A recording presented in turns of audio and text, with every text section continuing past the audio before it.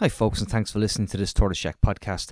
This is a conversation we had almost 2 weeks ago now with Pádraig Wilson McCarthy, a school teacher who posted a tweet that went viral outlining how the average rent in Dublin was now more than his net monthly take-home pay. It's a great conversation with a really, really excellent communicator and such a lovely, lovely character. Do check out his podcast, the Voice Note podcast. He's on episode 2 and I really have had a great laugh listening to it. As I said before, young people scare me. Pádraig absolutely terrifies me because he's so bloody talented. If you like what we do, if you enjoy the podcasts that we put out, please help us. Please keep this show on the road. It's patreon.com/tortoiseshack. It's the price of a fancy cup of coffee once a month, and you get access to the podcasts as quickly as I turn them around. So you'd have had this one over a week ago. We know it's tough out there. We really appreciate every cent we get, but we do need it. Well, it's wonderful that so many people listen, and it is absolutely thousands of people are listening. We need some of you to help pay it forward to keep this platform viable. Help us keep these mics on. We don't have ads. We don't have sponsors. I'll tell you straight, we've had people offer to advertise with us, but we ask a couple of short questions, and is, do you pay a living wage? Do you recognise unions? And are you an ethical business? And then the phone call goes very quiet. And that's why we believe the Patreon model can work. It's patreon.com/tortoiseshack. The link is in the podcast you're listening to right now. I won't delay any further. Enjoy what I think is a first of many conversations with a really, really, really brilliant character. Thanks again, Pádraig, and do check out his pod. Hello and welcome to the Echo Chamber podcast. My name is Tony Groves, and we're back talking generation rent, housing, how it's all linked, how it's effectively a situation whereby we've been saying this for many years, Martin, about was the first generation now that was worse off than their parents were at the same age. That phenomena played out back when we started this in 2017. We're now moving into a second generation of that, actually. And it's, that just one, it just shows we're getting old. And two, that the situation hasn't improved in those few years between now and then. I do want to put a plug in at the beginning. If you're hearing this before Saturday, the 26th, Parnell Square, Raise the Roof, that's where we'll be. That's where we hope thousands of you will be. Fingers crossed. It's a good turnout. Promise you a family, fun, entertaining day. It looks like there's going to be a bit of music, a bit of entertainment, but above all else, we need to say enough is enough on this. Anyway, we are delighted to be joined on the podcast for the first time by Pádraig Wilson McCarthy, who is a school teacher in Dublin and a proud Cork man and host of the Voice Note podcast, which I listened to yesterday evening. And his first guest was none other than his mother. And it was a great insight. Pádraig, thank you so much for taking the time to talk to us. Thanks for having me. I'm delighted to be chatting to you. Listen, I want to be completely honest. You came to our attention, obviously, because we cover housing a lot and we try to talk about personal stories and what it means. Yeah. But you're a school teacher in Dublin, and you put up, when the average rents came out this month, you put up a tweet and it said, my take-home pay is the same as the average rent now is in Dublin. And I think it went viral, basically, and I was on it early. Can you just give me a sense of someone who, first of all, how long you're in Dublin and what's your actual housing situation like? And without giving out too much detail, how do you find it? I'm an open book about it, to be honest, because I think the more people that speak out about their personal situations, the better. I'm 2 years up in Dublin now. I've moved up August 2020. Like everyone else, got a few notions during the lockdown, and I said, look, I wanted something different. I'll try Dublin. So moved up in 2020. I was living in a house in Blanchardstown at the time, and there was, now when I say a house, it was a hovel. Is the only way you could describe it, right? I went and I viewed it. Unfortunately, the housemates were great crack. We got on really well, and I knew myself, if I move into a new city, I want to be living with people who I'm going to get on with. So I took the house anyway. But look, very quickly it became not fit for purpose. You know what I mean? There was, we were missing cabinets in the kitchen. They had no doors. The shower would work some days. Other days you were washing yourself out of the sink. And it was a 4-bed house. There was 6 of us squashed into it. There was a couple. There was one room downstairs being used. What should have been the dining room was being used as a bedroom. And I think towards the end, and when things started reopening again, we all kind of reassessed and we said, look, we're going to move on. I wanted to come closer to work, so I moved to Drumcondra. But in the interim, when we left that house go, there was nothing. I couldn't get anything, So I am doing these viewings, and these pictures of houses where you've got viewings on, and there's 100 people in the queue. They're so real because I've been in those queues, and they're not a place you want to be. But I'll give you one or two good ones there. Now I went to some viewings. Look, in the meantime, I was couch surfing, so I was essentially living with friends on their couch. When I came back to work last September, 12 months, I was sleeping on a couch. For how long? Do you mind me asking? For about between 4 and 6 weeks, I would imagine. So do you know anywhere else internationally you would have been deemed homeless for that period?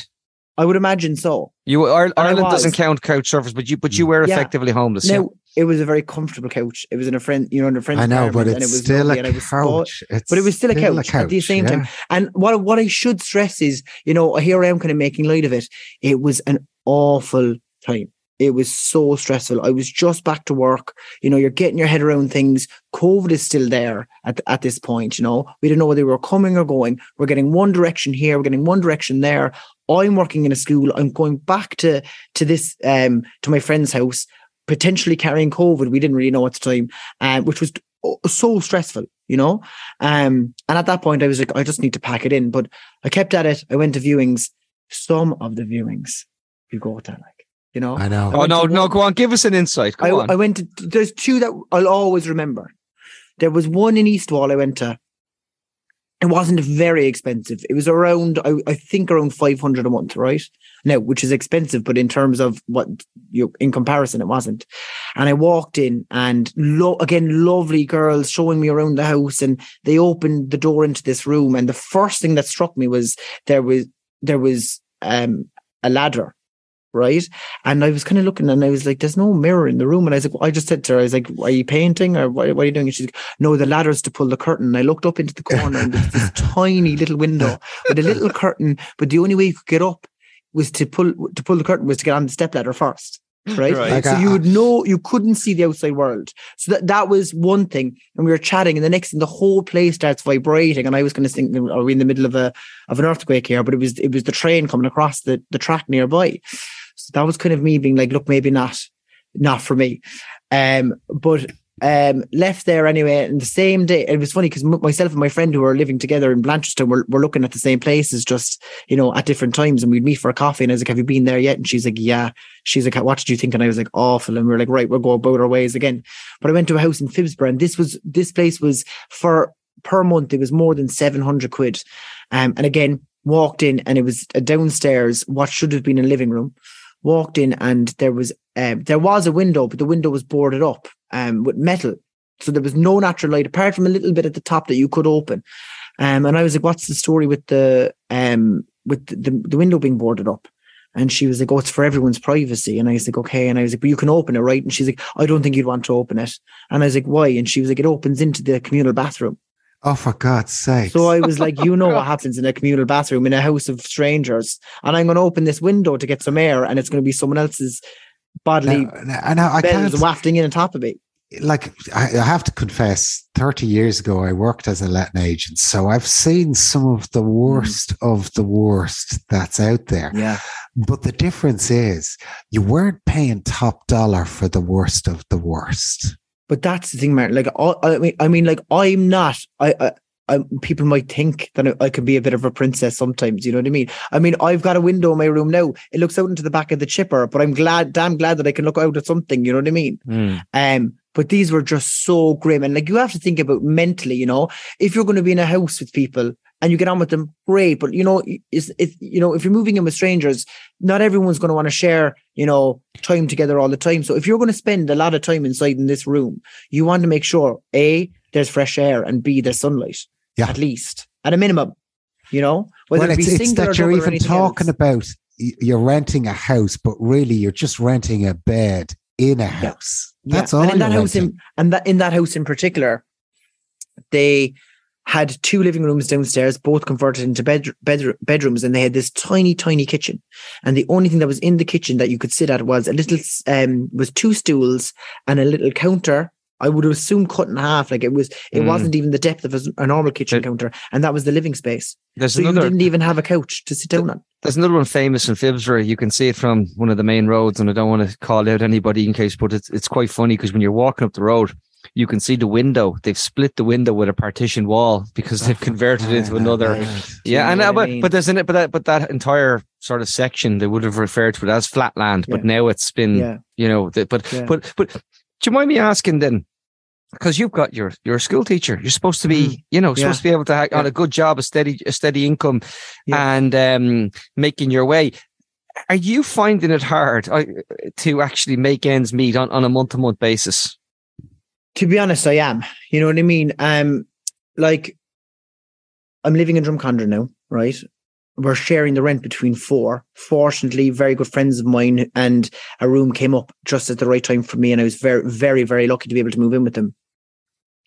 Can I interrupt and just say, listen, listeners, I'm sick of people saying I'm very lucky. We shouldn't have to be very lucky. Go ahead, Pádraig. Sorry, but it's comparing it to everyone else's situation. You see some dire situations, and I've been on Facebook groups where people are literally pleading, does anyone have anything that they can give me?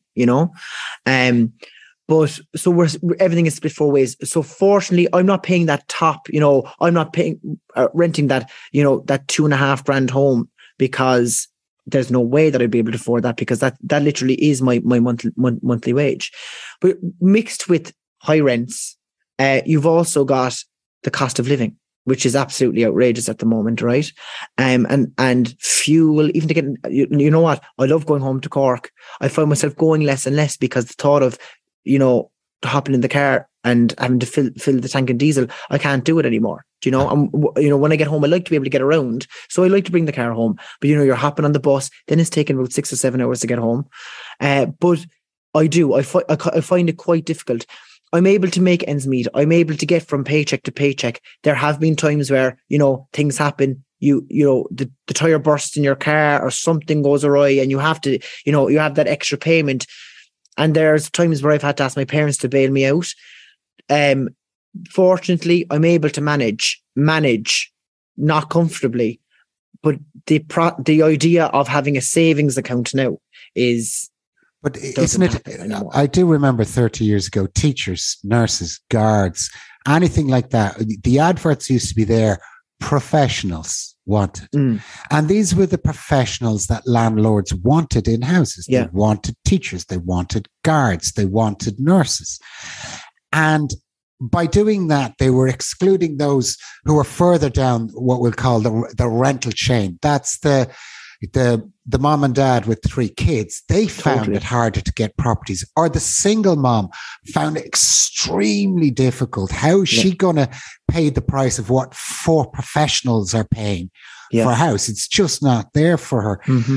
I'm finding it really strange that professionals, and I would call you a professional, you've gone to college, you've learned what you need to do, you're teaching other people's kids, that there is no home space for you in the entire city of Dublin. It's just really dumbfounding. It is, and it's echoed, and I see it, and we've spoken about it a lot this week with colleagues, and even the ones who are homeowners. They're like, well, my daughter's in the same position, or my niece is in the same position, and they're nurses, and they're this, and they've all got really good jobs, and we're all in the same position. I live with 3 teachers, and there's 3 teachers all together, and I live with another guy that works in tech. We're all, professionals, we're all hard workers, we're all out of work every day. We can't get anywhere to live. And it was just about 2 weeks ago, our landlord came to the door about 2 days before the whole eviction ban was due to come in, and he told us, really nice guy, right? Really nice guy. And it's not formal, but he's just letting us know, look, I'm going to let you know that you will be served your notice soon because I'm selling up, basically. So here I am, 2 years in Dublin, 3rd time on the hunt for a home. See, this is the reality. This is what, we go back to it, Martin. You remember when Emmett Kieran was last in, and he talked about people living a life delayed. You know, it's because there was a passage of a rite of passage of how you kind of got on. You got your job, you moved up, you maybe lived in the bedsit, then you got whatever it was, and then you were able to cobble money together. You didn't even have to live in a bedsit. You could get a nice self-contained flat in Rathmines for 35 quid a week. I know because I had it. But Pádraig, how long have you been a teacher now? I'm 7 years. 7 years teaching now. Yeah, 7 years, which you would assume at this point I would have some form of stability. Do you know what I mean? Sometimes I think I'm hardly 30, am I? But then at the same time, I'm 30 now. Do you know what I mean? And these are things I need to be thinking about.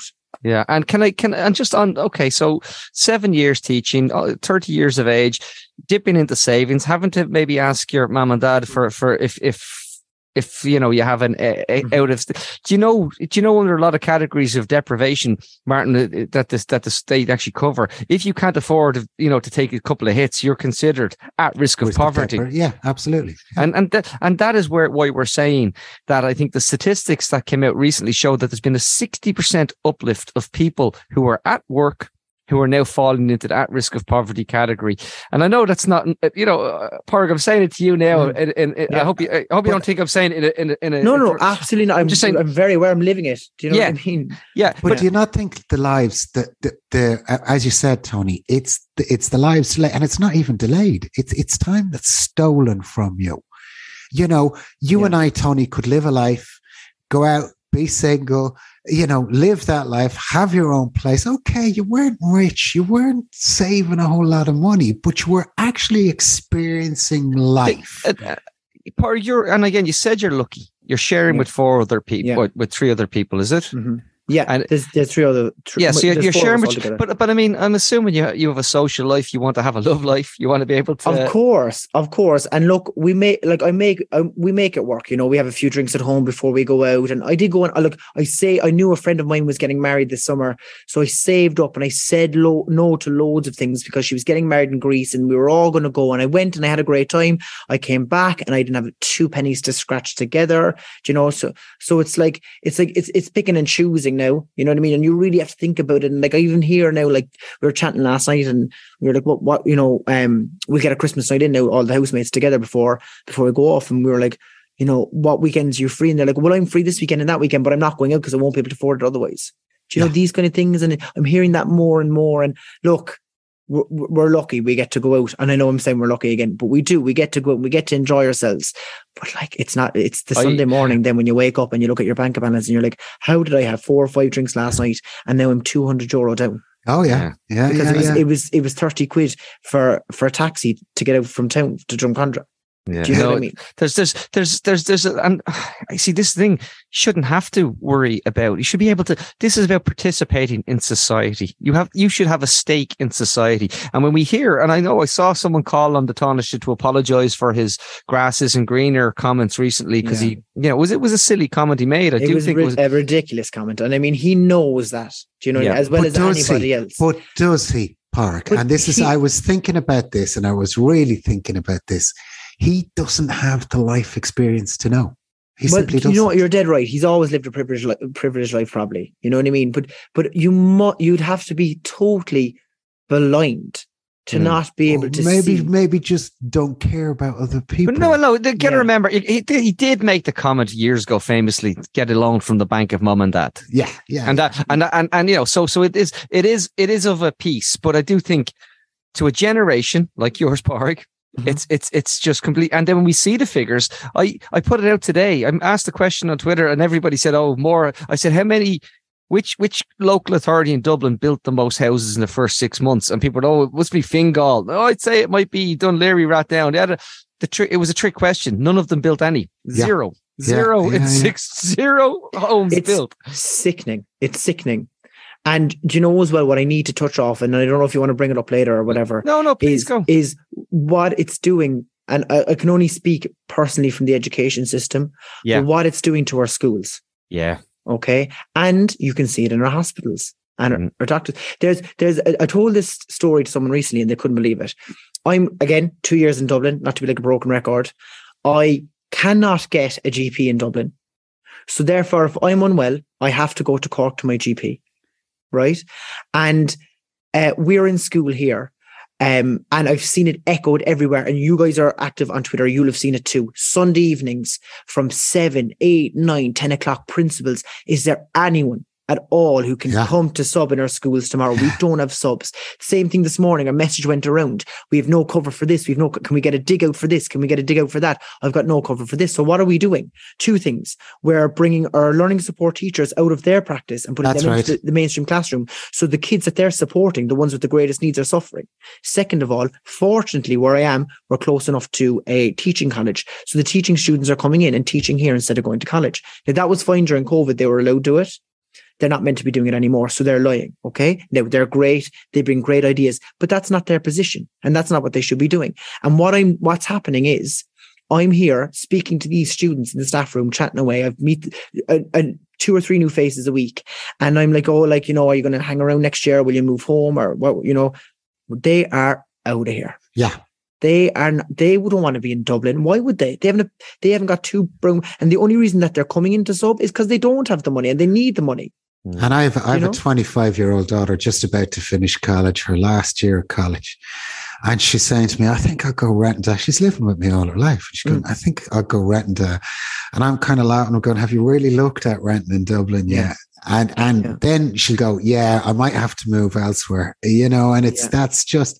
And it's sad. It's so sad because I saw that happen years ago when my sister's age group had to go because there was no jobs. And she moved to Australia 15 years ago, had a hoolie. Of course, you know what happens to Cork people when they move abroad? They marry a Cork person. Yeah. She met a Cork. This is funny, actually. She went to his Debs with somebody else. They didn't know each other, and a couple of years later they're over in Australia. They bump into one another and now they're married with a family. But you're right about that generation. I mean, if I look at my brothers and sisters, and I'm around the 50 mark, I have a brother in Australia, I have a brother in America, I have a sister in the UK, all of them their lifetime. There's no coming back. These people are never coming back. They'll visit once in a while. But we need to move past now. But what's different is we used to have this awful thing of we export some of our people. Now people are being forced with the case of, I'm getting out of here, as Pádraig said. I'm getting out of here. And when you look at our schools, I mean, you mentioned our hospitals.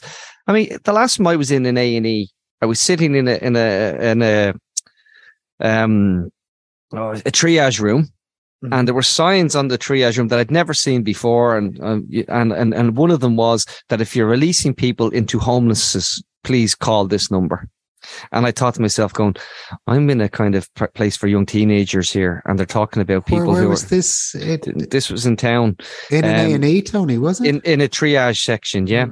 Yeah, and you're sitting there, and you're talking about people who are sitting there and they're thinking, where are we bringing these people to? And there was phone numbers for people to ring just in case, because they said a lot of people were coming in of no fixed abode, or they were in. But you see it outside the GPO anytime you're in town in the evening. Yes, yeah. They're setting up for food, and fair play to them, but there's hundreds of people. That's the Muslim sisters. That's the Muslim sisters. And none. And the thing about it is, not many in that queue look homeless. Do you know that? But that's stereotypical look. No, that's it. It's people struggling. Actually, I'm glad you said it, Pádraig, because it's a brilliant thing to bring up, because the Taoiseach also said, when he was asked by Gav Riley at the weekend about the level of homelessness under he's nearly 15 years in government by the time he's finished, has gone from about 1,500 to now over 11,000, which will be in the when the statistics come out soon. Totally. But what he said was there's many reasons for it. He said there's, family breakup, addiction issues, mental health problems. Now, I challenge anyone to live in a precarious life and not have mental health issues or some sort of dependency. But more importantly, the biggest cause of homelessness under their policy is what's happened to you, being served with an eviction notice. Yeah. And that is the truth. And that's not, those people don't look homeless because they don't look like they've the wife kicked him out because he had a gap, absolutely. you know. Absolutely. You look at a movie, or you know what I mean. You see a TV program, and you have that stereotypical look of someone who's homeless. That's not what we're seeing in Dublin. But also, anymore. it really strikes me because it's the GPO. It strikes me because it's the GPO. Mm-hmm. Those men that took the GPO in 1960, and if you brought them back now and you said, this is what the GPO is today, we feed hungry people outside of it. These are working people. And we feel, what would Connolly say?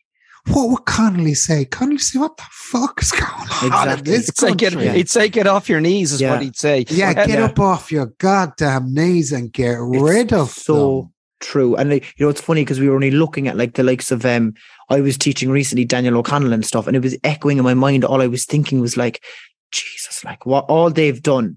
And we're sitting here, whinging and complaining, and rightfully so, because the government are doing nothing for the people, and they fought for the right for us to have a parliament, and for us to have a government in Dublin. Tony interviewed Liam Cunningham last week, and I watched the Wind That Shakes the Barley, and Liam had a line in it. All you've done is change the accents and the colour of the flag, and it's really, really difficult to see that is not the situation. Yeah. Can I change tack with you for a moment, if you don't mind, and just talk about the other aspect of some of the things that we've seen? I don't know if there's been a lot. We're a different country to where we were in many ways. We see there's and this is why I talk about Raise the Roof and why we saw the power of repeal, the power of marriage equality. But we see what's happened in East Wall and some of and it's not to pick on East Wall. East Wall is a diverse community. It's just that it happens to be the latest thing that's happened. Yeah. But we also have seen, sadly, more prominent problems for people in the LGBT community, whereby and this rhetoric, and it's the same rhetoric of I'm going to say it. Some of the people who went out and stirred issues in East Wall operate in the same circles that do the anti. Not some. Money. And we know the people, and some of them actually share an office address, but that's for a different day when we can talk freely about it. Pádraig, do you feel that the city is less safe for members of the LGBT community? One of the main factors of me moving to Dublin was the fact that, look, I'd been in Melbourne. I worked in Melbourne for a year, and there was a fabulous scene, and there was and there was drag shows, and it was just amazing. And before I moved, there was that in Cork too. When I came back, a lot of my gay friends had moved away. Some were still abroad, some were still in Dublin. So I was like, I'm going to go to Dublin. It's a massive part of who I am. So I want to experience that life. And be at all the cultural things, and be at all this and that and the other. And I did, and I came up here, and it's more common than ever that you're hearing of, Dame Street, George Street, people being attacked. Very recently, myself and two of my very good friends, Kevin and PJ, were in town having a few drinks. Kevin's dad had actually passed away a couple of weeks previously, and we'd forced him to come up because myself and PJ are both living here. And we were like, look, we'll have a lovely weekend. We'll just chill out. We'll go for a few drinks. We'll have a nice dinner. And we did. And we were having a great crack. And we're walking across one of the bridges in town. The one going onto Capel Street. I'm not sure is it Parliament Bridge? I'm not sure. Yeah. Parliament Bridge. And this guy just stood in front of us. And he was like, where are you going? And we were just going across here. And he shouted, you effing F's, and just took his can. And PJ presents in he's tall. He sometimes wears skirts, and he had a skirt on this evening, and he just took the can of beer and threw it at him, and it bounced off him, and we just ran, and we just kept going. Awful. That's fucking awful. And we were shaking. But that's he ran awful. after us, and if it weren't for the bouncers in Panty Bar on Capel Street just letting us go straight in and explaining, I would no doubt that we would have been attacked that night. And you hear it even in what we call Gay Spar, the Spar. Yeah. You know what I mean? Or like our HQ, as some might call it. And a drag queen just last week after doing a shift in the George. Yeah. Walked in just to get some bits before she went home, and she was brutally assaulted. And it's not, look, sticks and stones and all of that. Yeah. We've heard the F word. We've heard that slur. We've taken that, the queer slur, and we've turned it around and we're using it in a positive way again. And like, look, words are fine. They're, you know what I mean? they are hurtful. But to be physically assaulted to the point where you're being hospitalized. Yeah. But even the words, Parky, you know, you have to live in the city. You're working in the city. You're part of the community. You know, I'm flabbergasted that somebody would think that they have the fucking right to say anything. You never mind do anything. See all the footage of the Maref, and everyone was delighted, and we are delighted, and it was amazing. And what a moment, because I was just coming out at the time, so it was a huge thing for me. And you know, it was up at Dublin Castle, and they had all these fantastic, you know, scenes of, you know, when the vote was announced and everything. And just down the road then, you know, however many years later, nearly 2023, and people are being bottled for just wearing different clothes or you know what I mean? And because I always think of it must be nearly a year ago, Mark, we were interviewing Mark O'Halloran, who's just brilliant, by the way. I absolutely adore Mark. But he was talking about, you know, it was about housing again. He was talking about being, you know, a single older man trying to buy a place, and he's since then he's actually managed to buy a place, which was it's been good. I didn't know that. But it's taken decades, and he works his arse off, and he's a very accomplished writer and actor. But one of the funny things was, he said everybody he tried to do something, they'd say to him, well, if you can't afford there, go live in fucking Leitrim. And he'd be like, he'd go, listen, I'm gay. I want, you know what I mean? I need at least the George every fortnight. He said, if I can't hear a samba beat, you know? Yeah, absolutely. So, like, I mean, and who the fuck is anybody to tell someone go live somewhere else? Oh, sure, I know, but that's also, you know, if you look at the broader picture, that's the gentrification of the city. That's really what's happened. Yeah, people are being told, go fuck off, live somewhere else. That's what they're being told. Can I just say on that though, the LGBTQ community in Dublin are some of the most strongest people, and they won't be silenced, and they won't be stopped. And it's just that's the one thing. No one's going to shy away. No one's not going to go on Dame Street next week or on George Street or walk across Parliament Bridge. They will do, and we will do in numbers as well, because we're like, we have to do it, because there's no point in shying away from it, because then they're winning. Well, it's kind of, you know, when you're talking, you about are checking yourself. You're checking yourself. But allies need to be aware of it as well. Let's tell the truth. Like, I mean, like the onus comes back on allies, because it's no good me retweeting Porrig after an event, you know. No, I agree, and we see it. You know, I suppose because I am gay, I obviously surround myself with people who are either gay or an ally. Do you know what I mean? Do you find it's a factor when you're looking for a place, Park? When you're looking for a place I have in the past been mindful of how I act at a viewing. Why? Because if you're walking into a household full of typically straight men, the last thing you want to do is be presenting a very camp or anything like that, because you know you're not going to get that room. Because some straight men, unfortunately, still see you as, well, you know the deluded type. Yeah, who think, well, if they're gay, they must fancy me. Oh, and for God's sake, that won't even cross. You know what I mean? Martin, and I'm like, please, Martin, you know what I mean? You know, I love myself. There's men in the gay community who actually have a skincare routine. You are the last person now, you know, on my radar. Yeah, well, I can say that. I mean, what would I be worried about? I don't have a skincare. Yeah. But this is the thing, and these are the things that you have to be worried about. You know what I mean? Yeah, no. Look, it's very fair, but it's very valid. But we also think, you know, again, it's that intersectionality, and if we were talking about crises that overlap, poor old Porrig, you've taken on them all. You're an outsider, a young person moving. I got bait with a stick, didn't I? Really, I hit the ground hard. Yeah. But the only thing is, you are by far the best looking guy on this podcast this evening. So you win. That's debatable. You'll have to put up another poll. You win. Or can I? One last question from me. Are you considering emigrating? It's a funny one, right? And I tell you why. Very much a home bird, right? And to the point where like I was away for a year and I saw things happening. You know, I've seen friends being away and something happening at home, and it's not happening in the car and driving down to Cork, not to mention it again.